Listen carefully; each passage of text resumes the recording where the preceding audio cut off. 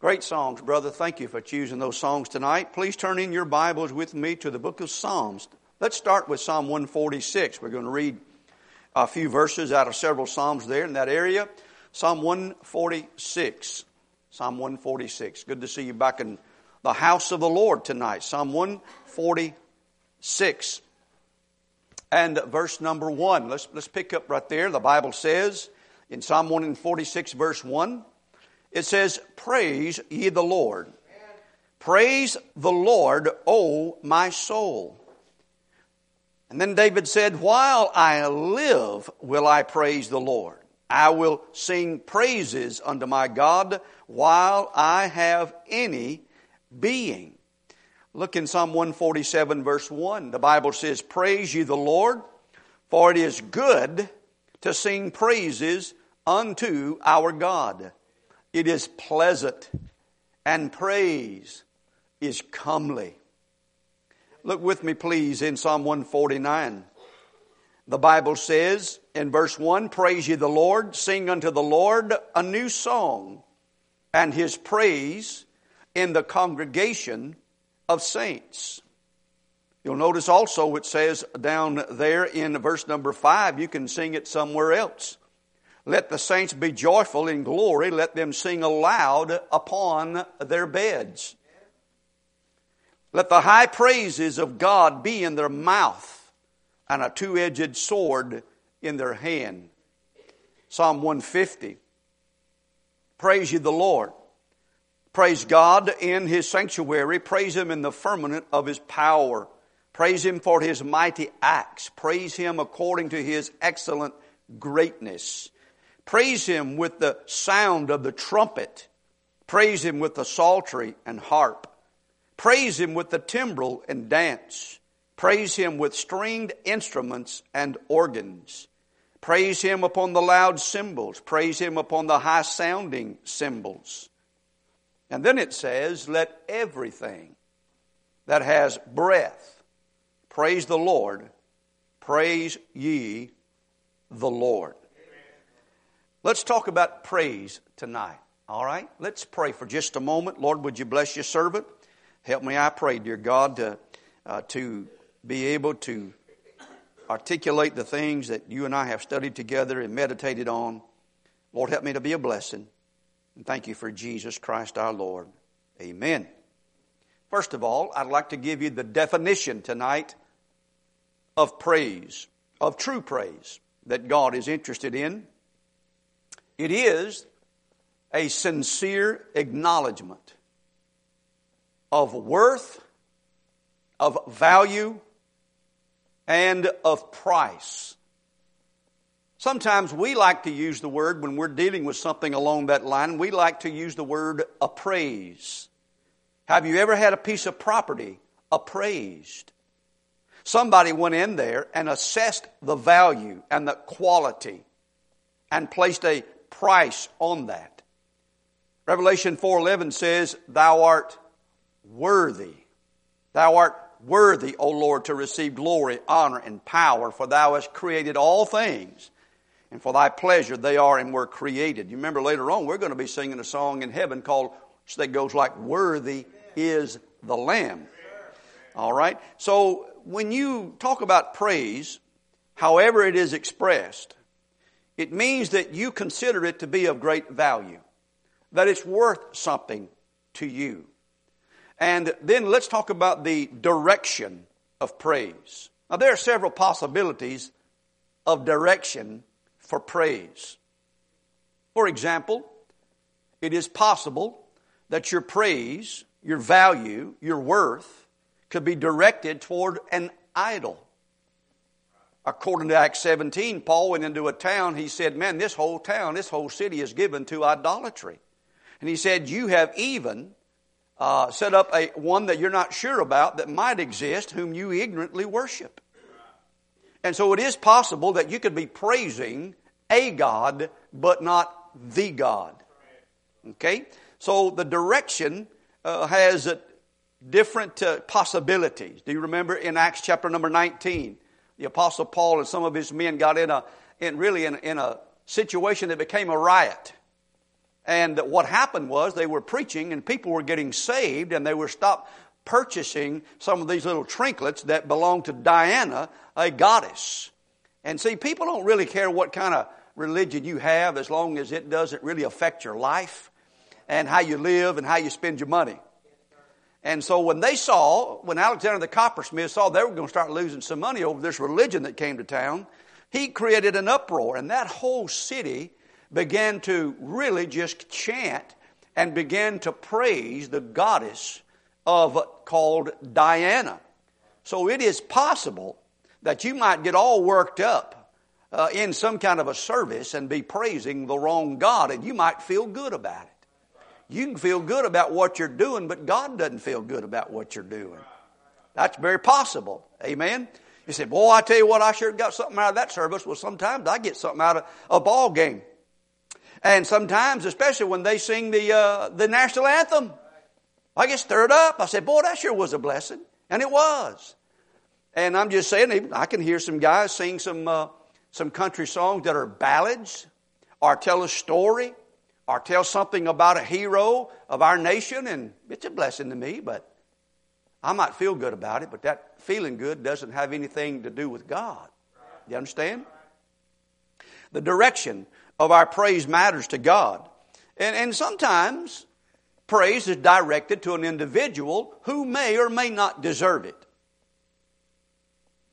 But the Bible does say, let another man praise thee, and not thine own mouth.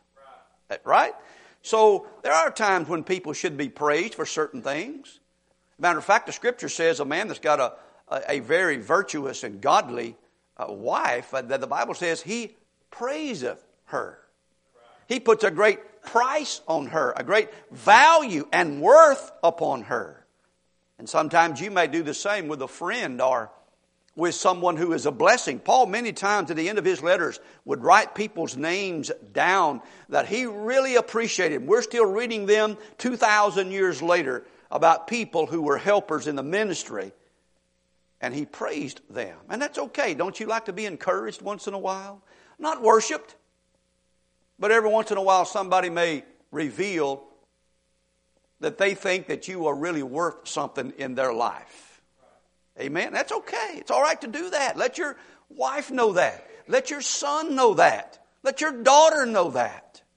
That they are worth something to you of great value. And praise them once in a while. But tonight we're talking about that which really matters is the praise unto God. And listen, the only true God, of course we know, you and I know, by the grace of God, you and I have been given some light and some truth. Even the devils believe in God, but they tremble. And there are people who believe in God who attempt to worship God and praise Him in their own ways. But it's not acceptable unto the Lord. God looks for those who worship Him and praise Him in spirit and in truth. What does that mean? That means with some knowledge, with some sincerity, and with some facts. He wants you to know some things about Him and appreciate Him. You know what the psalmist said about Him? He said, let them praise the name of the Lord, for His name alone is excellent. Only His name is excellent. Now let's talk about the display of praise. Sometimes it can be done privately, but the Bible is more interested in public praise toward God. Did you know that? Now listen, you can have a wonderful time praising God in private, and you should. As a matter of fact, it ought to be a daily routine for you of praising God. And especially in your me time with Him in the mornings, you ought to start off with some praises toward God. But this display, this description is given in the Bible. I want you to look over in Psalm 40 with me, please. Let's look at a few Psalms. Because when you start talking about praise, you can't stay out of the book of Psalms, can you? Look in Psalm 40. Look with me in verse number 10. Psalm 40 and verse number 10. The Bible says here, here's what David had to say about this thing, about, well, I just don't feel comfortable doing anything in public. All of my worship and all of my praise is in private, and it's just between me and God. Well, first of all, you need to have that time with God. You really do. When he said about singing praises unto the Lord over there in that psalm upon your bed, well, I don't want everybody in there. Amen. Just me and my wife. I don't want anybody else in there. And I'm just saying that there is a place and a private time to do that. But if it's taking place in private, like you say it is, it's going to leak out also in some public places. And there's going to be some display of it. Now I'm going to challenge you tonight about are you praising God in any of these displays that I'm going to mention to you? I want you to think about your own life here tonight. Look in verse number 10. David said, I have not hid thy righteousness within my heart. He said, I have not hid thy righteousness within my heart. He's basically saying, hey, I got to say something about God and his righteousness. He said, I have declared thy faithfulness and thy salvation. I have not concealed thy loving kindness and thy truth from the great congregation. He said, yes, I've got my private time with God. He said, but when I get in public with the congregation, and the Bible uses that term in the book of Psalms, in the sanctuary of the saints, the congregation of the saints, the assembly of the elders, the assembly of the saints, but he's referring to, again, a public assembly like this where believers get together, and he's saying that I'm not concealing the loving kindness of God. I've got to say something about it in front of others. And here's what he's talking about here is this public display. Look in Psalm 34. Look in Psalm 34 and verse number 1. Psalm 34 and verse number 1. Look what he says right here. The idea about praise in the book of Psalms primarily is not just private, but public with other people.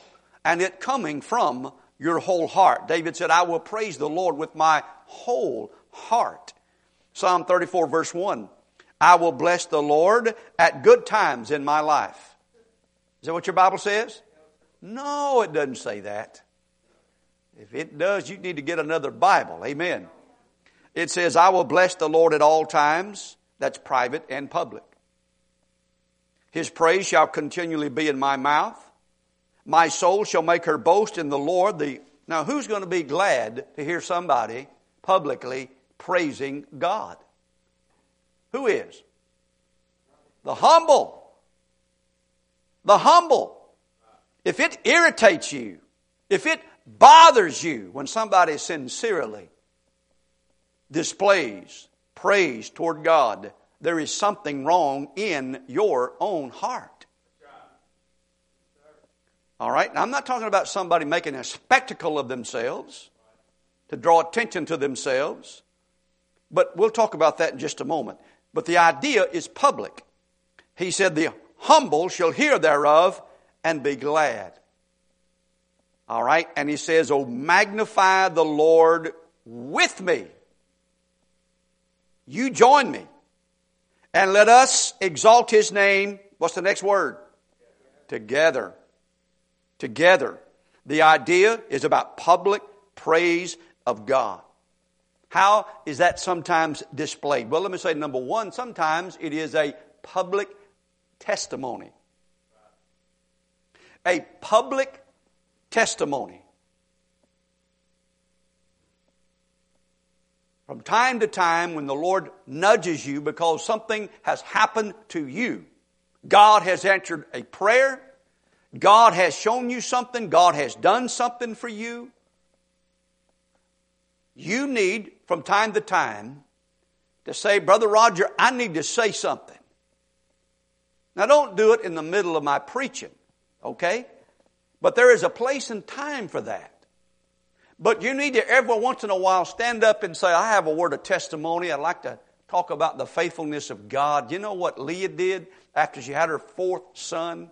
She said, now I will praise the Lord. That's what she said. Now, I think she should have done it after the first son. But after the fourth son, she said, I will now praise the Lord.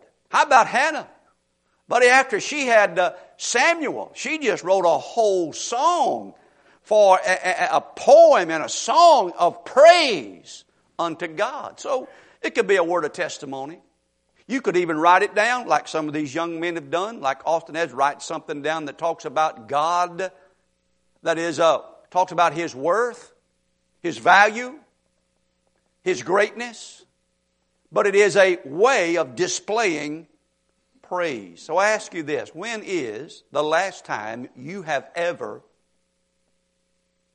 said anything publicly by way of testimony of how and what God has done to you and for you? I want you to think about that. All right? And I want you to think about, have you even said anything to your family around the table? It's important that you talk about the praises of God. Sometimes it is right for you to stand up and say some things about the attributes of God and declare them to us and remind us of them. Look over in Psalm 103, I think it is. I think it's Psalm 103. I'm guessing right there on that. I think that's the psalm that I'm looking for. I sure hope it is. Yes, it is. Psalm 103. Every once in a while, you need to be reminded about how good God has been to you. Because we kind of forget about the benefits that God has given to us. And every once in a while, you come to church and you're kind of down in the dumps and somebody stands up and sincerely, not looking for any kind of attention, just nudged by the Holy Spirit, and you feel like praise is comely, and you stand up and say, I'd just like to remind the church tonight so that they won't forget their benefits. The Bible says in Psalm 103, it says, bless the Lord, O my soul, and all that is within me. Bless His holy name. Bless the Lord, O my soul, and forget not all His benefits. And he says, well, forgiveness is one of those benefits. I don't want to ever forget that. I don't want to ever get over being forgiven.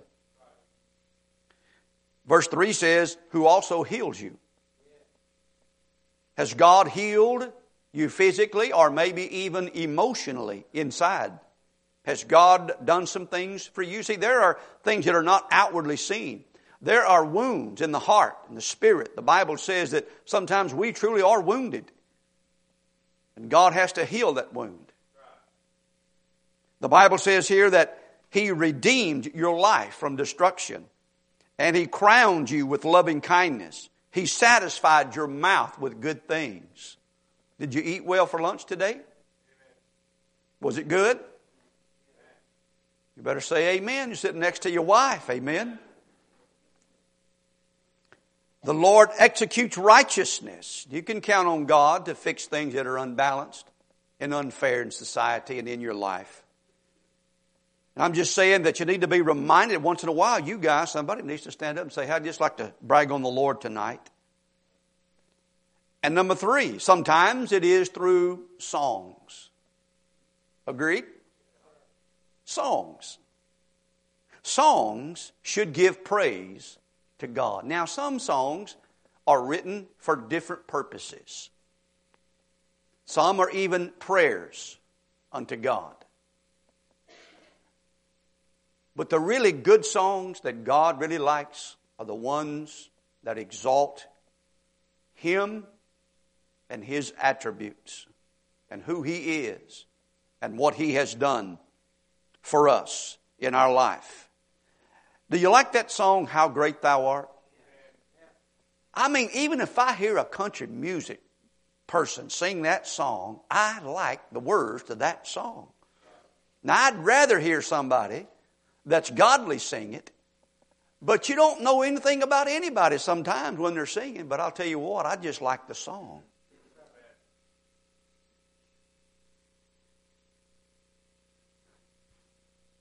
How great thou art. What a wonderful song that is. Sometimes God is praised when you sing together. Sometimes it is when you sing to us as an individual. God has put a song upon your heart. And that song should be about the Lord. It should be something that exalts the Lord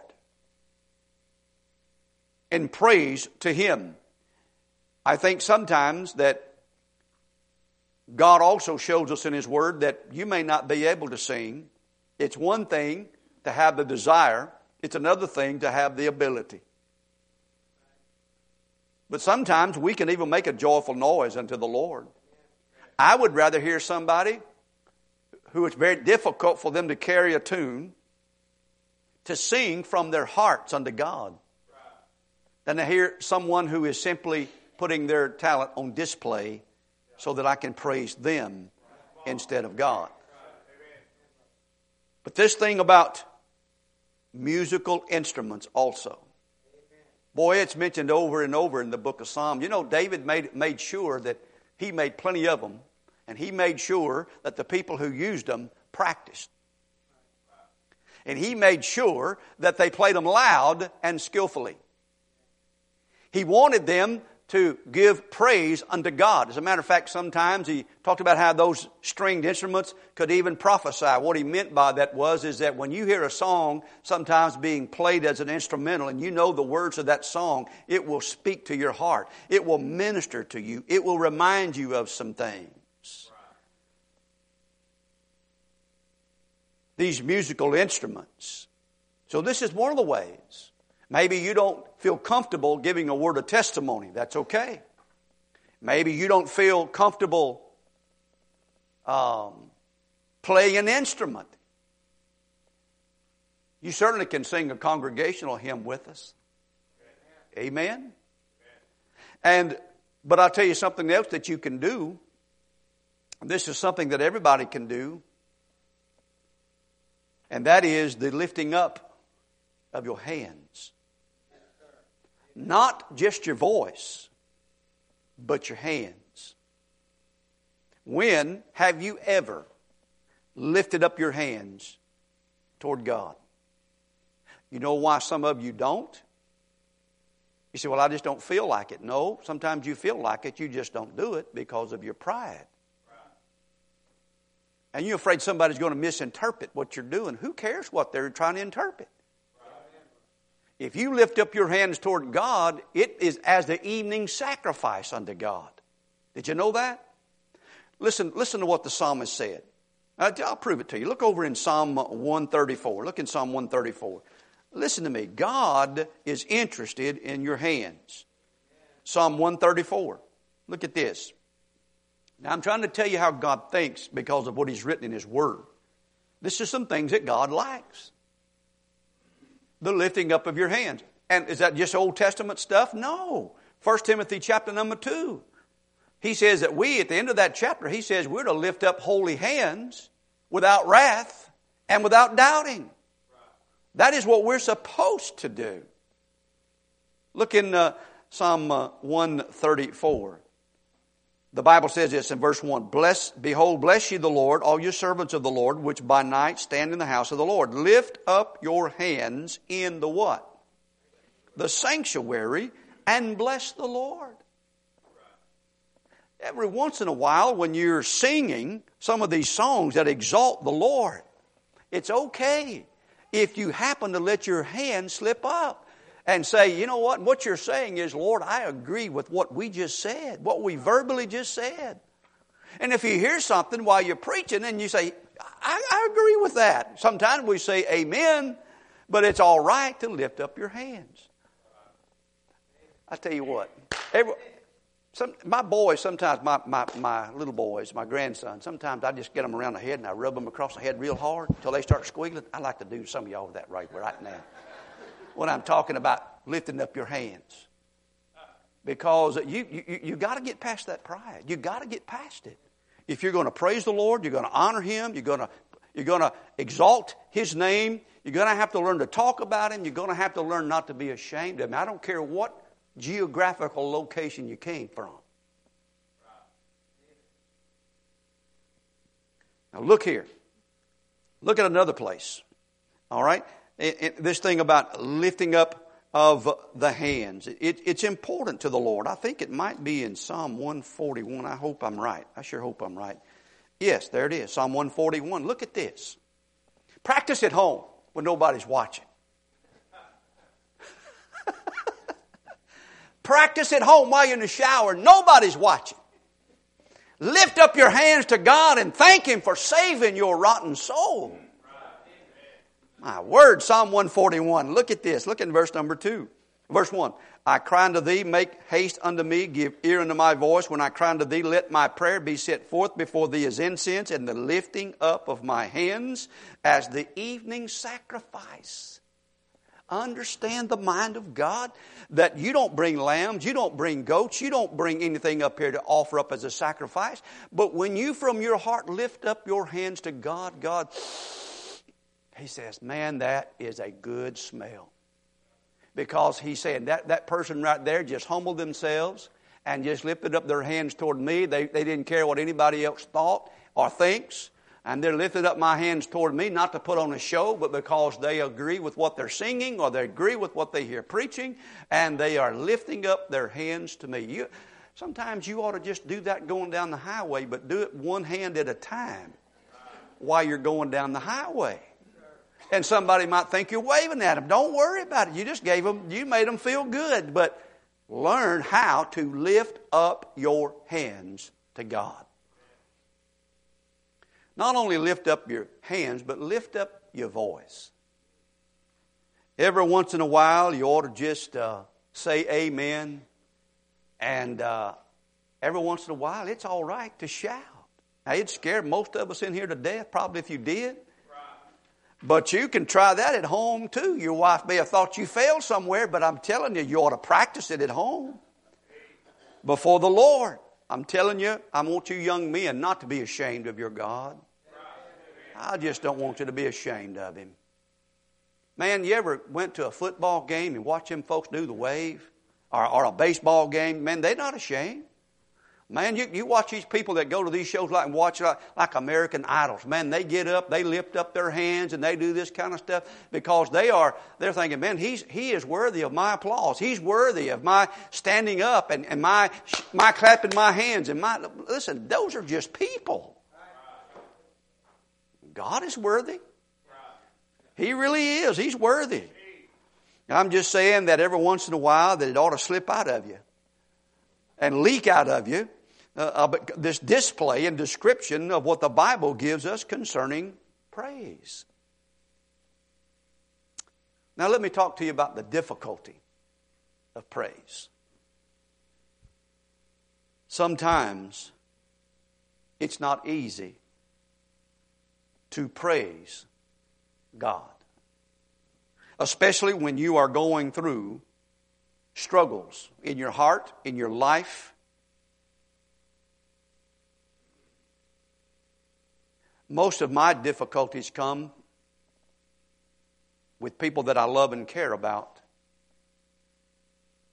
who may not be making good decisions and who are struggling with diseases or debt or the possibility of divorce.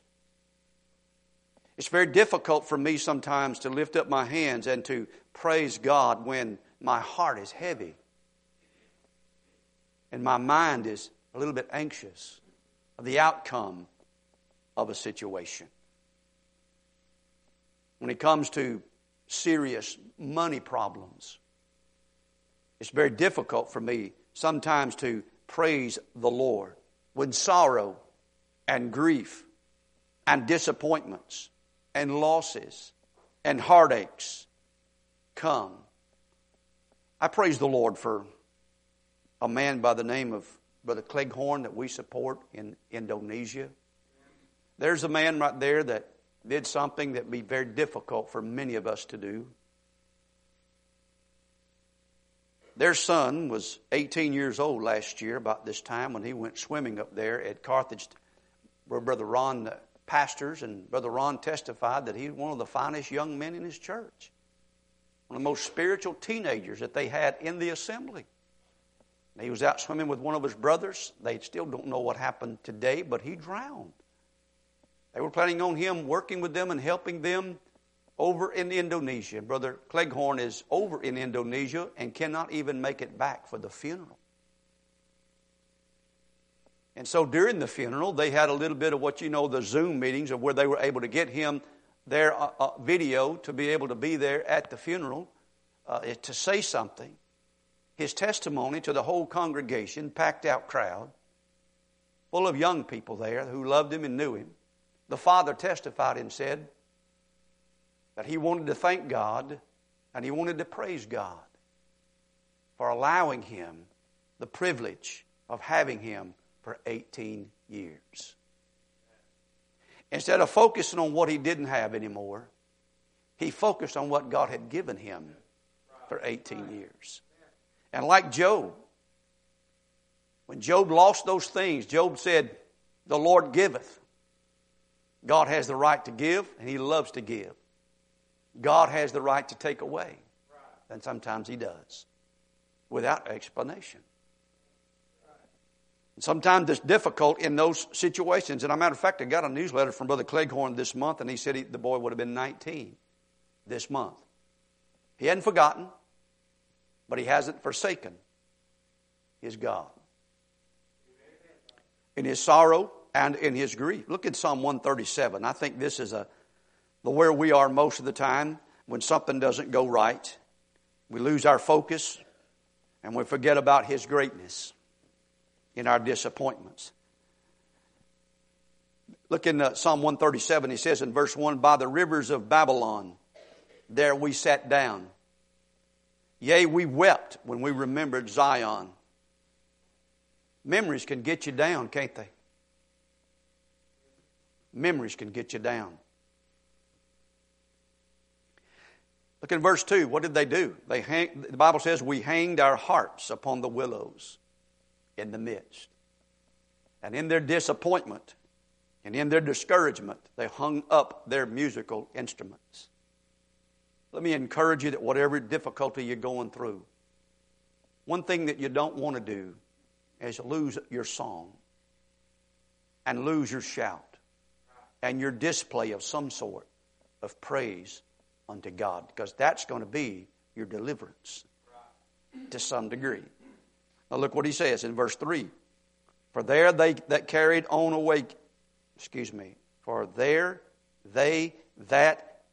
us away captive required of us a song. He made them almost in mockery, I'm thinking. Yeah, you're going to sing. We're going to make you sing. Mocking them. Let me show you something real interesting here. We're going to come back to Psalms here, but I want you to look with me, please, in Jonah. I'm going to give you just a second to find that book. I know it's not. Some of you kids have been real blessed to be able to learn all your books of the Bible, and you got so many drills up there on Wednesday night. You know where everything is, and you're going to find it before I do. My goal is not to know where it's at. My goal is to know what it means. Look in Jonah. Look in chapter number 4. What about when you're angry at God? Did you know that sometimes when you're disappointed, I'm talking about really disappointed in the way things are going. Maybe you feel like the Lord has disappointed you. Did you know it's okay to go ahead and say what you know to be true about God? Look what he says here. Look in chapter 4, verse 1. But it displeased Jonah exceedingly, and he was very angry. He didn't like what God was doing. And he prayed unto the Lord and said, I pray thee, O Lord, was not this my saying when I was yet in my country? Therefore I fled before unto Tarshish, for I knew. Now he is testifying about what he knows about God. He says, I knew that thou art a gracious God and merciful, slow to anger and of great kindness, and repentest thee of the evil. Now he is actually in his prayer praising God by simply testifying of the attributes and the greatness of God. Let's go back to Psalm real quickly. Look with me in Psalm 145. Okay, Psalm 145. Now are y'all still with me? Okay, I want you to understand sometimes though, don't aggravate and provoke people who are wounded and hurting. Give them some time. Weep with those that weep. And sometimes a heavy heart. Someone said, I know of a young man that lost his mother in Mississippi, and somebody asked him how he was doing, because usually he was have a cheerful disposition and positive disposition. Fine young man. Lost his mother when he was just a young teenager, and they asked him how he was doing, and he said that it was hard for a bird to sing with a broken wing. That's what he said. And so what he meant by that was he wasn't ready yet. And I'm saying sometimes you got to give people some space. But I will say this too. You cannot stay. The valley is a place we go to. And God allows you time in that valley, but God does not want you to live in that valley. He doesn't. He wants you to come up out of it. Not always easy to get out of it. But I want to show you something here in Psalm 145. Turn with me there if you would, please. Psalm 145. I want to talk to you for just a moment about the duty of praise. I've given you the definition, the direction, the display, and the difficulty. I want to talk to you about the duty of praise. Praise is an inward decision of the heart and the mind that includes the will of man. It must be based upon facts. Faith operates by facts, not by feelings. And if you can ever get this down, it will help you in your duty of praising God. Because the facts do not change. Your faith in those facts must not waver. Your feelings must not control how you feel or think about those facts. What you think about them. Your faith must be engaged in those facts. Eventually, those feelings are going to follow along. But if you get faith in front of those facts, you're going to fall off to the side. Now watch what I'm looking at here. Look at Psalm 145. It is a decision, an inward decision, that sometimes will take all of your energy and might to do.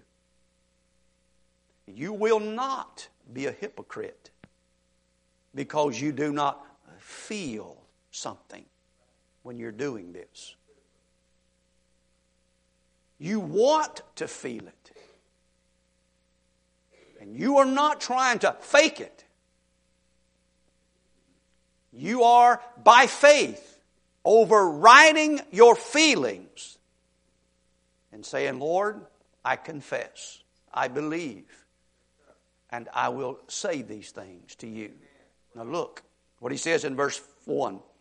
I will. That's a choice. I will. Extol thee, my God, O King. I will bless thy name forever and ever. Every day will I bless thee. And I will praise thy name forever and ever. Does ever a shady, dark cloud ever come over you on a day? Do you ever sometimes just get discouraged and sometimes even depressed? That's why the Lord said here, and listen, I think it was, might have been Spurgeon who really struggled with depression. Wrote a book on the practice of praise. And he said that discouragement does not listen to reasoning. But can I tell you something about praise?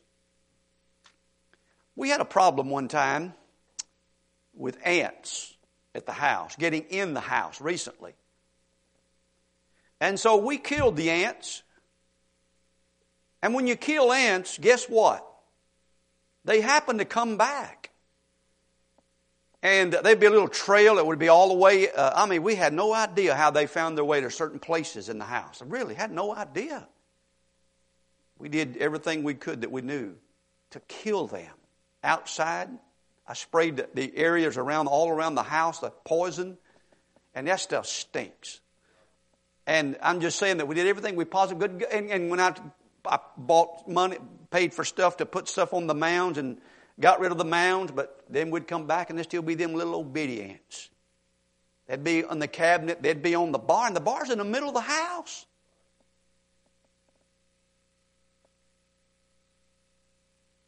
And so we read and studied up about some things, and we found something that wouldn't kill them, but it repelled them.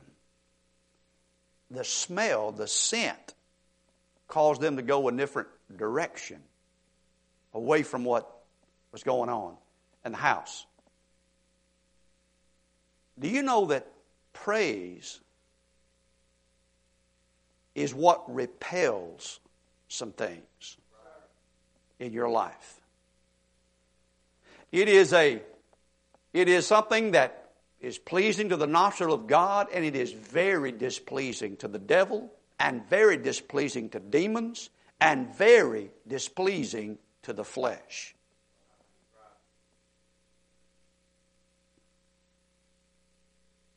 Psalm 145 says, "Every day will I bless thee, I will praise thy name forever and ever." And then he begins to say these things, because I'm just telling you about praise. His will needs to become my will and your will. His will is that I praise Him. Do you understand this?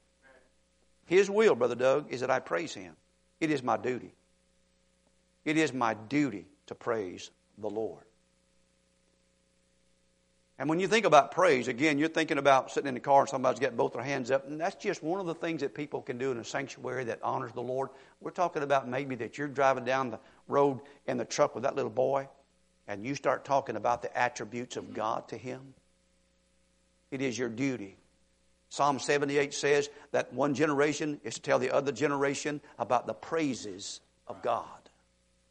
That the fathers were supposed to tell their sons and their daughters and their children and their grandchildren about the praises. It is your duty. It is not just your pastor's duty, it is your duty to talk about the Lord. They need to hear something about God's name that's not in vain. And that's not complaining, "Oh, good Lord." Listen, God is good. He is a good Lord, but not the way you said it. The duty of praise, Psalm 145, because His will must become ours, and He is worthy of this praise. You understand that? He is worthy. You'll notice what He says here in verse number 3. It said, "Great is the Lord, and greatly to be praised. His greatness is unsearchable."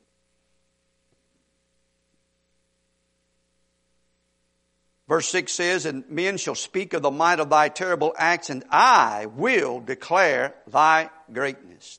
What's so great about God? Well, according to verse number 7, His goodness is great. So you should sing about His goodness and His righteousness.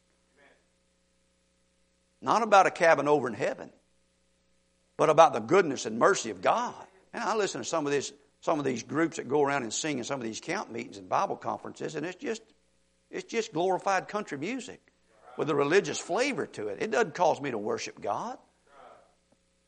You know, I'm sorry if you feel that way, if I hurt your feelings, but I'm just saying I like songs that glorify the Lord. Verse 8 says, "The Lord is gracious." Did you know that? Full of compassion, slow to anger, and of great mercy. You're still alive, aren't you? And He knows every secret thing about you, and He loves you more than anybody else.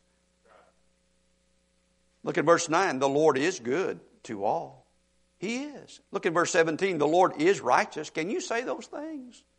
Can you say that to your son and daughter when you're driving down the road? Can you say those things even when you don't feel good? Can you say those things about the Lord? Verse 18 says, "The Lord is nigh to all them that call upon Him." Look at verse 21. "My mouth shall speak the praise of the Lord." It is our duty. Isaiah said that about repelling some things, the powers of darkness that be. He said, those who praise the Lord, he said, they shall obtain joy and gladness, and sorrow and sighing shall flee away. How about that? You're waiting to feel good before you have joy and gladness. And Isaiah said, if you would praise the Lord, you would obtain some joy and obtain some gladness. And he said, sorrow and sighing would flee away. That's interesting, isn't it? I just hope and pray that you understand how good God has been to you. His provisions. You know, when David was giving, David wanted to build the temple. God gave him the plans for it, the blueprints for it. But God said, I appreciate your desire. I appreciate what you want to do for me. He said, but I'm just saying, you're not qualified to do this. The answer is no. David didn't pout about it. David said, okay, I understand. My limitations, I understand them. I accept them. I'll do what I can. He started gathering material. He started giving of his own money. Then people started giving to build this thing. He did what he could to prepare for somebody else to do the building. That'll check your motive, won't it? And then he made this statement when he was giving. They were giving willfully and cheerfully. He said, for all things come of thee, and of thine own hand have we given thee. Lord, I'm only giving back what you have given to me. Has God provided for you? What about His providence? How about it has brought us here together? Without God, we wouldn't know each other. It is the providence of God that has allowed us to meet and to become friends and to become church members and church families together. Only the providence of God. Very few of us in here were born here and raised here. We didn't have the privilege of having Texas on our birth certificate, but we got here as soon as we could by the providence of God. But all walks of life in here, geographically, educationally, philosophically, economically, providence of God brought us together. His protection. A good man's steps are ordered by the Lord. In His Word, He orders it, but also His observations over us. As He watches the bird fall to the ground, He puts His angels around us. Do you realize everything you touch has the potential of some kind of disease on it? Have you observed how people drive around here?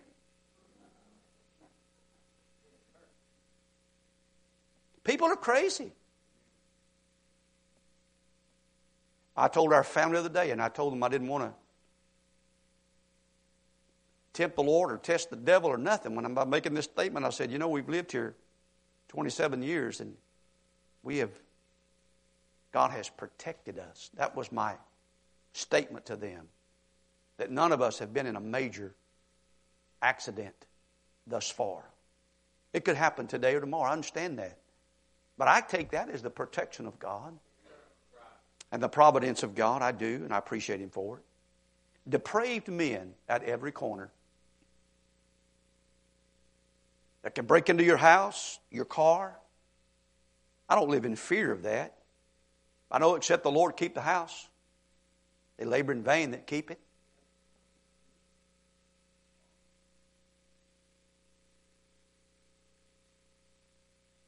His praises, His attributes. Can I show you? I want to show my grandsons something tonight. When I was studying this, and the Lord said, you need to show your grandsons this publicly. I want you to turn with me to Exodus 33 for just a moment. I want them to remember their grandfather believed in a living God. That He's not just a religious philosophy to me. He's a person. He's real. He's not imaginary, though He is invisible. I'd like for you to look at this with me, then we'll close. And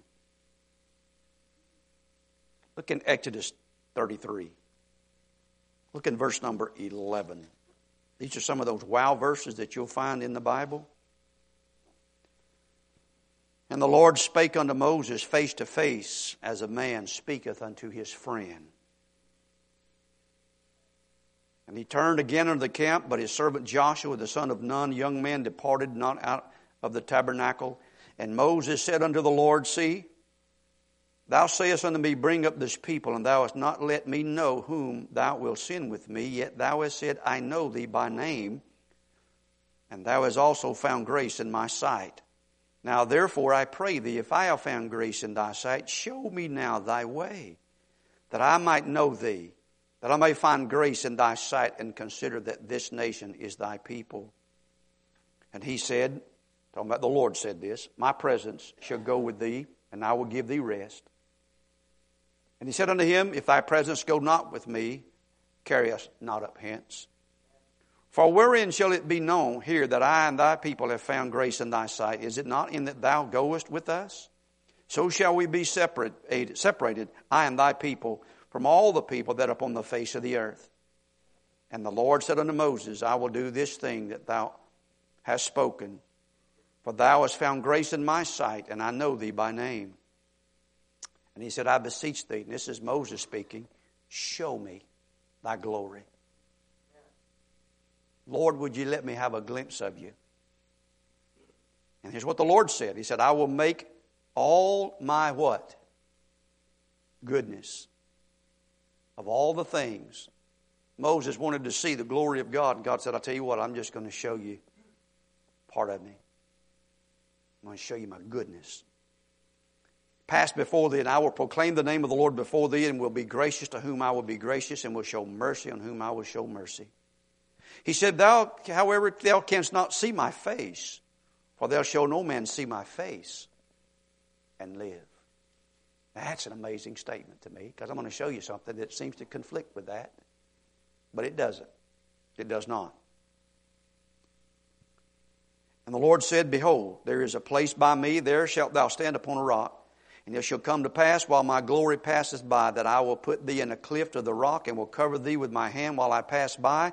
And I will take away my hand, and thou shalt see my back parts, but my face shall not be seen. God is real, son. He's real. Now I want you to something else. Look over with me, please, if you would. It goes a little bit better than this. Look in chapter 34.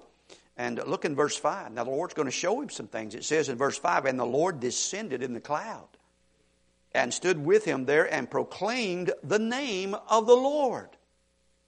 And the Lord passed by before him, and proclaimed the Lord God, merciful, gracious, long-suffering, and abundant in goodness and truth. Amen. That is the God that we praise and worship. And verse 7 makes it very clear that there is a severe side to him that sin does bring. When you violate the laws of God, it does bring eventually destruction. But in verse 8, when Moses heard this, he said, And Moses made haste and bowed his head toward the earth and worshipped. Now would you turn quickly with me to Exodus 24? Now I'm almost done. I just want to show you a couple of more verses. Exodus 24.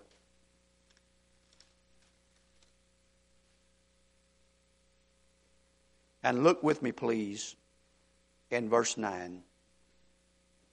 It says, Then went up Moses and Aaron and Nadab and Abihu and 70 of the elders of Israel. Look at this. And they saw the God of Israel. And there was under his feet as it were a paved work of a sapphire stone, and as it were the body of heaven in his clearness. Now I've got beside that verse, amazing, written in my Bible.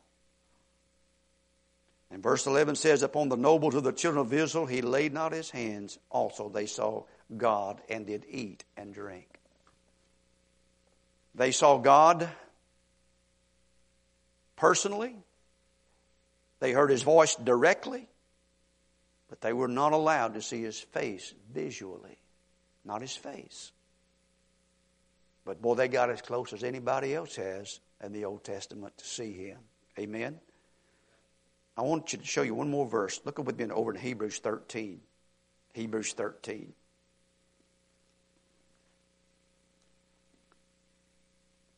Talking about duty. Your duty.